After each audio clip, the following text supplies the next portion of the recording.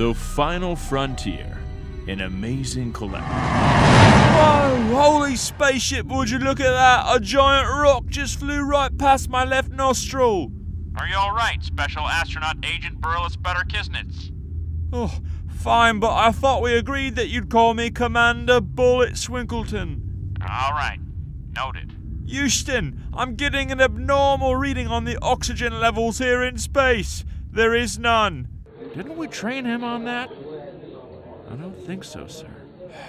Why don't you head back to the ship, Commander Bulby Swindler T? Okay, yeah, understandable. I should have been trained more before coming up here. Oh my goshy golly goo, whoa, that big white ball. What the heck is that? It's the moon. Now get back to the ship. I want to ride it. Don't, just get back to the ship. And so Captain Commander Special Astronaut Agent Burles Bulby Butterkisnitz Swindler T went back to the ship, went back to Earth, and Cool! Look at that yellow thing!